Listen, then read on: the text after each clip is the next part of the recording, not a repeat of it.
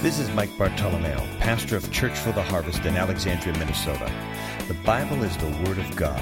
Within its pages are revealed God's perfect will and plan for mankind, the answers to life's hardest questions, and instructions on how to live a victorious Christian life. I believe the following message can change your life if you will let it. Join us now as we share the Word of God today. Father, I humble myself before you, and I ask that you speak through me, Lord, and give to your people what they need here today. Lord, many of us have reasonings and questions and misunderstandings, and we don't know it all. And so, Lord, we just say, speak to us, Lord, and give us resolve and answers, Father God, and give us your peace, we ask, in Jesus' name. Amen.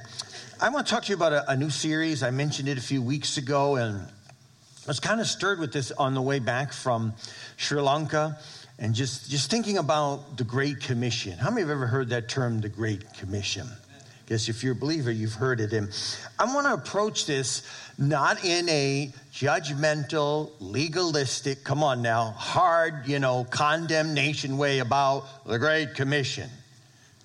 Amen. Aren't you thankful? I'm not going to approach it that way. Y'all need to go. I'm not going to do that because I don't think that's what the Lord is saying. And I subtitled this message, The Coach is Calling. Our text, is in Matthew 28. Matthew 28, if you're able to read that, it says, Go therefore. Somebody shall go. Go therefore, make disciples of all the nations. Help the people to learn of me.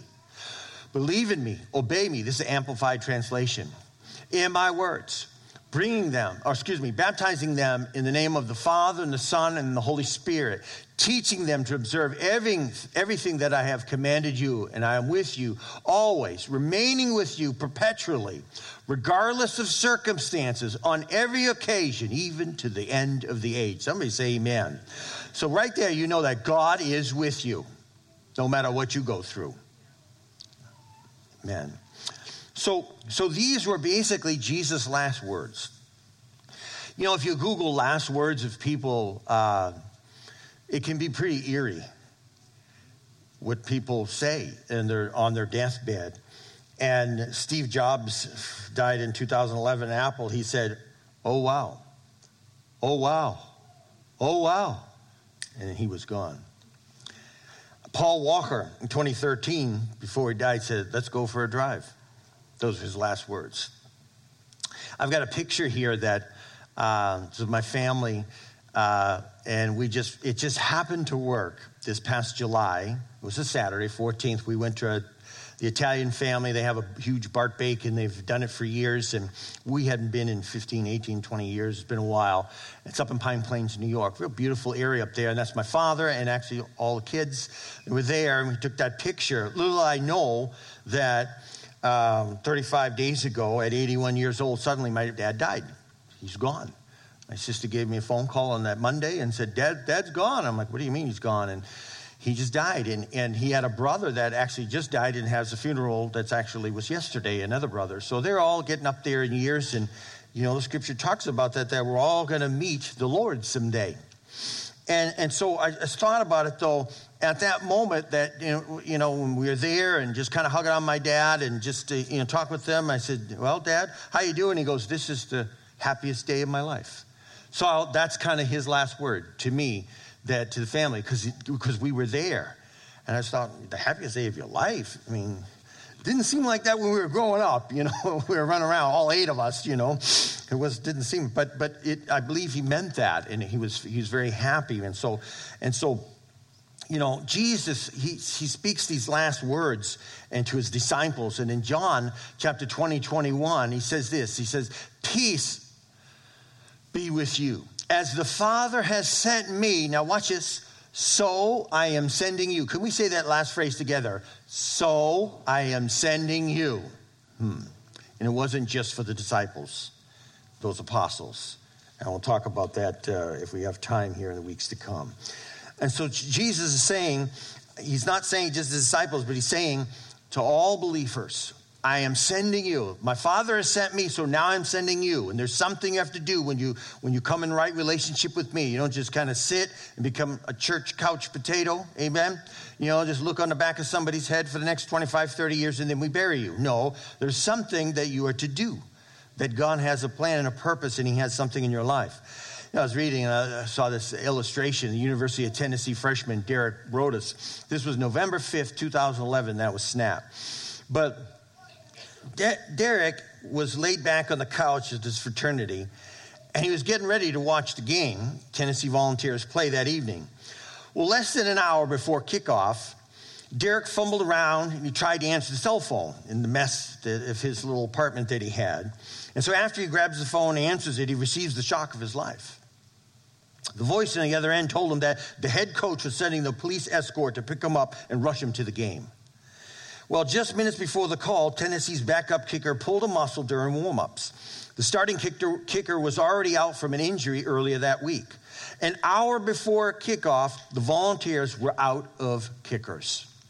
So Derek, he was a freshman. He tried out as a place kicker when he enrolled at Tennessee, but he failed to make the team. On that Saturday, Derek was the team's only option. So the coach, Derek Dooley, he told the press, he said, I told everyone, let's get an APB out on Brodus. We were hoping we could find him and that he wasn't drunk or something stupid like that. That's actually what he said. Minutes after hanging up the phone, the police escort, they arrive at his house. They rush Derek to the stadium, and then the team puts him down. They start stretching him, and he puts on his pads and everything, and he's just thrust out into the game. It's a true story. And so Derek was called into duty. And he quickly made the most of his opportunity. He made all 3 extra points and kicked a 21-yard field goal. And at the end of the first half, his team won 24-0. Isn't that a great story? And I just thought about that. After the game in the locker room, the kicker who started the day on his couch with a bag of chips was a hero. Come on now. And he was awarded the game ball for that game. It's a great story. And it's one that he'd tell his kids and grandkids for the rest of his life. The day that the coach put him in the game. I'm going to say that again. The day that the coach put him in the game. Church, we have a better story. And our story is our Lord and Savior, Jesus Christ. Amen? And he has a call that's going out to all of us. And that phone is ringing. And some of us are fumbling around going, where's that phone? Or some of us may be ignoring that call. Thinking that's telemark. It's for someone else. And Jesus keeps popping up on the screen. No, it's for someone else. But the call goes to all of us as believers to serve. And so it's time, spiritually speaking, we get off the couch with our chips and pop and pizza and we get in the game. Amen? So Jesus, he didn't call us to be Christians who sit on the couch of our lives, those spiritual couch potatoes, or maybe just dream about it someday, getting the game, serving his purpose and fulfilling. No, Jesus' call, watch this, is right now. Can we shout right now? Right now. That's where it goes back to that word go. It's right now. It's right now. It's not 10 years from now. It's not, we're in a different season, Pastor. We got little kids and, we're hauling around. And so, when our kids get up on their feet and whatever, then we can be more focused. Or, I'm just so busy right now, Pastor. Aren't you glad you came to church this morning? I'm just so busy right now, Pastor. I'm so busy with work and everything. I really have not much time off and we can't really be involved in anything. But when I retire, that's not true when you retire. We go to Florida, and we're down there, and I talk to some people. We stay with some people, and we go to Florida. And Florida is one of the major places that in Texas and Arizona where people retire. Why? Why do you think? Weather. and I asked one guy one time, and I said, wow. I said, you have a church, that you go to down here? And I actually attended the church, and a lot of retirees, gray head. No hair, it's all retirees, 60, 70, 80-year-old people. I said, you must have mission trips going out. You must have people doing serve projects. Come on now. You must have people that just, hey, we need help with the churches at tables. You got 15 guys showing up. I mean, if you're tired, what else do you have to do, right? And he goes, absolutely, it's the opposite. They're out on their boats. They're fishing. They're, working on their houses. They're, it's like, what? No, that's not everybody. But you see, the enemy wants to place upon you a lie. And the lie is that it's when I get around to it, some other day I'll go. But Jesus is saying it's for all of us now. Now, before you start thinking, oh, Pastor, he's going to hit this thing about missions, and dear God, if he puts a pistol to my head, all right, I'll go. But other than that, I'm not leaving America. That's not what go means. Not the pistol part, I meant, but I would never do that. Jesus' call is right now for all of us. All of us. In your Jerusalem, where you live and where you work. That's the call. The call is in effect. It's green light right where you're at. So what do you mean, Pastor? For the believer, our lives are not our own. It's a novel thought. It's not how people think. It's not how people, we can really, as Christians, get off track with our walk with God, and we can start thinking in terms of me instead of him and as a sovereign Lord and this whole thing about lordship. In other words, we can erroneously conclude that, hey man, it's my life. This is my life. I have freedom. Do what I want. I want to go here, do this, do that. It's my life. How many still love me? Say amen. Amen. It's my pleasure. Hey, it's my money. I made that. It's mine. That was a great message, Phil, on offering. It's mine. It's mine to spend it the way I want to. Okay? Instead, though, of sharing in the sufferings of Christ or humbling ourselves in obedience, can I get an amen? The bottom line often becomes, hey, what's in it for me? Or worse, Jesus, I'm coming to church. What can you do for me? I didn't think I'd get many amens on that one. You don't hear this when you turn on television and watch the televangelist. What's in it for me? No, it's all about the Lord. Our God, our Savior, our Master, our King, our Deliverer. It's about what he wants. Amen? See, I've shared this before. When we were in the pig pen of life and sin, we had a master. Isn't that right? His name was Lucifer, Satan, the devil. And when Jesus came, like that loving father and the prodigal son, and pulled us out of that pig pen in eternity, is set before us with heaven. We don't just lose one master and just gain freedom. We lose one master, we gain freedom in a new master. He's our Lord and Savior. Amen. How many with me? Say amen. Praise God. And so we are called, watch this, very familiar verse, to seek first his kingdom. That goes contrary to what every day most people wake up to. Seek first what's for me. Seek first his kingdom and his righteousness. Jesus is speaking. Seek first his kingdom, his righteousness, all these things will be added to you. I like this translation. It says this, but more than anything else, are you awake here this morning? More than anything else, put God's work first and do what he wants. I just shut the service down right there, and we can have an altar call, and we can just get that right, that one point. Isn't that right? Do what he wants. Then the other things will be yours as well. He is not trying to hold anything back. It's priorities. It's priorities. And God is calling us up higher. And so we don't elevate ourselves, but rather God. We don't seek our own righteousness, but we seek his. Amen? Here's the thing. God will not honor a me-centered life. Did you get that? Me-centeredness. All it takes is one missions trip that will crush a me-centered life in a third world country. And I've traveled to numerous third world countries. And when you go there with me-centeredness, I've taken people on trips that it's shocked them. They come back, they cry, they don't know how to adjust, from their life here in America to there and how those people live and try to just put it off. But see, Jesus didn't die just for Americans. He died for the whole world. Okay, and there are billions of people out there. Billions that he cares about each and every one of them. Can you say amen? Third world nations, the poverty, Me-centered lives, they when you go on a mission field, it melts away when people come forward and you're in a church service and you meet them and you look, oh my God. You live on $1.90 a day? You got to be kidding. You have 3 beautiful kids right here and you barely put clothes on them?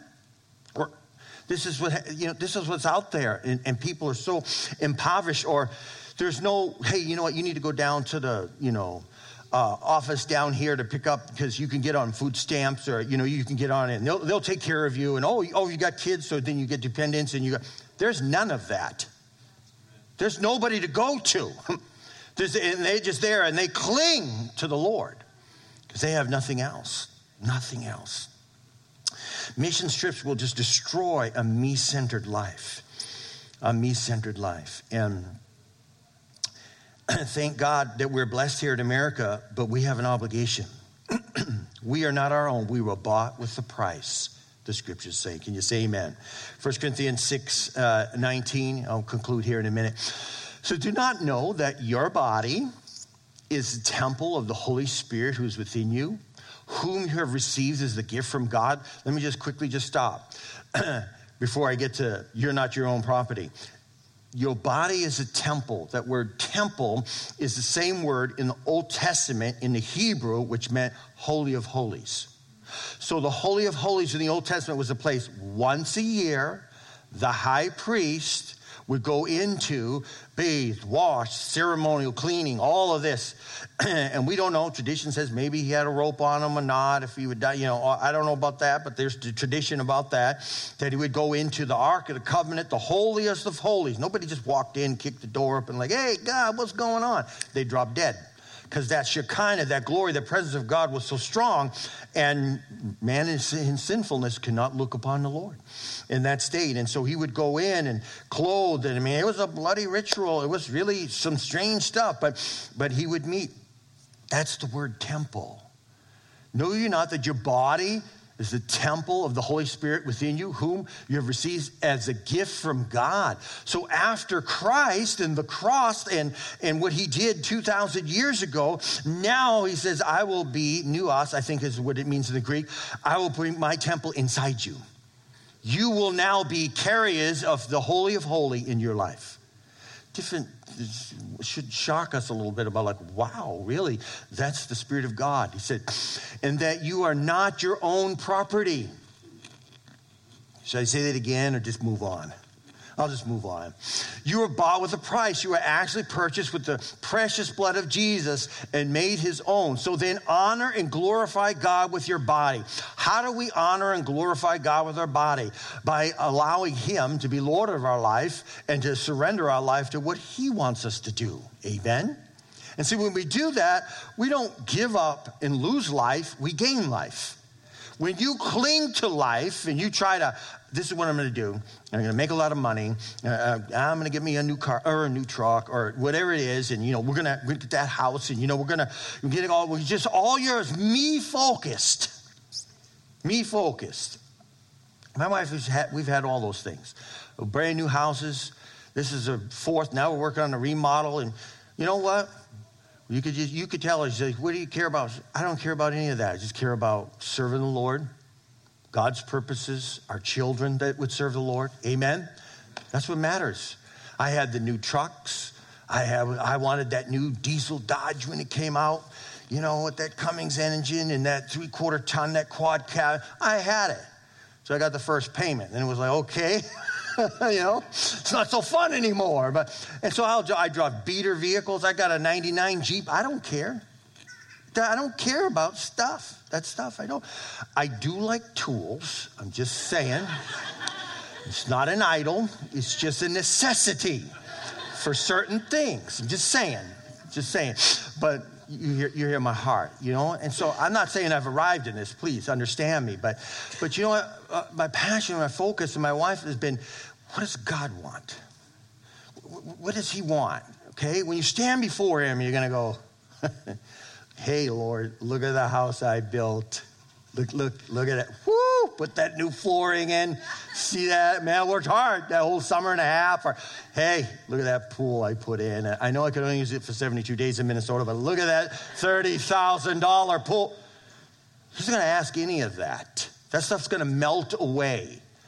All the accomplishments. What did you accomplish? All that's going to melt away as we stand before him. He's going to, what did you do for my kingdom? Did you give into my kingdom? Oh, no, my money was mine. It was. I saved your soul. I redeemed you. Someone say hallelujah. And we're out of time. Some of you going, whoo, glory to God. Stand with me if you would, please. I didn't even scratch the surface here. Authority to go is what I want to talk about. And we're going to talk about those, Lord willing, here. And that the coach is calling. I want to end with that. The phone is ringing, my brothers and sisters. Our life is not our own. I don't mean that as a heavy. It may come across as a heavy. You can take it how you like. But our life is not our own. Our life is called to be one of service to the Lord. So, Pastor, I can't go on the mission field. What are you saying? We're not talking about that. We'll talk about what that word go means. And it's actually an imperative verb. You say, what does that mean?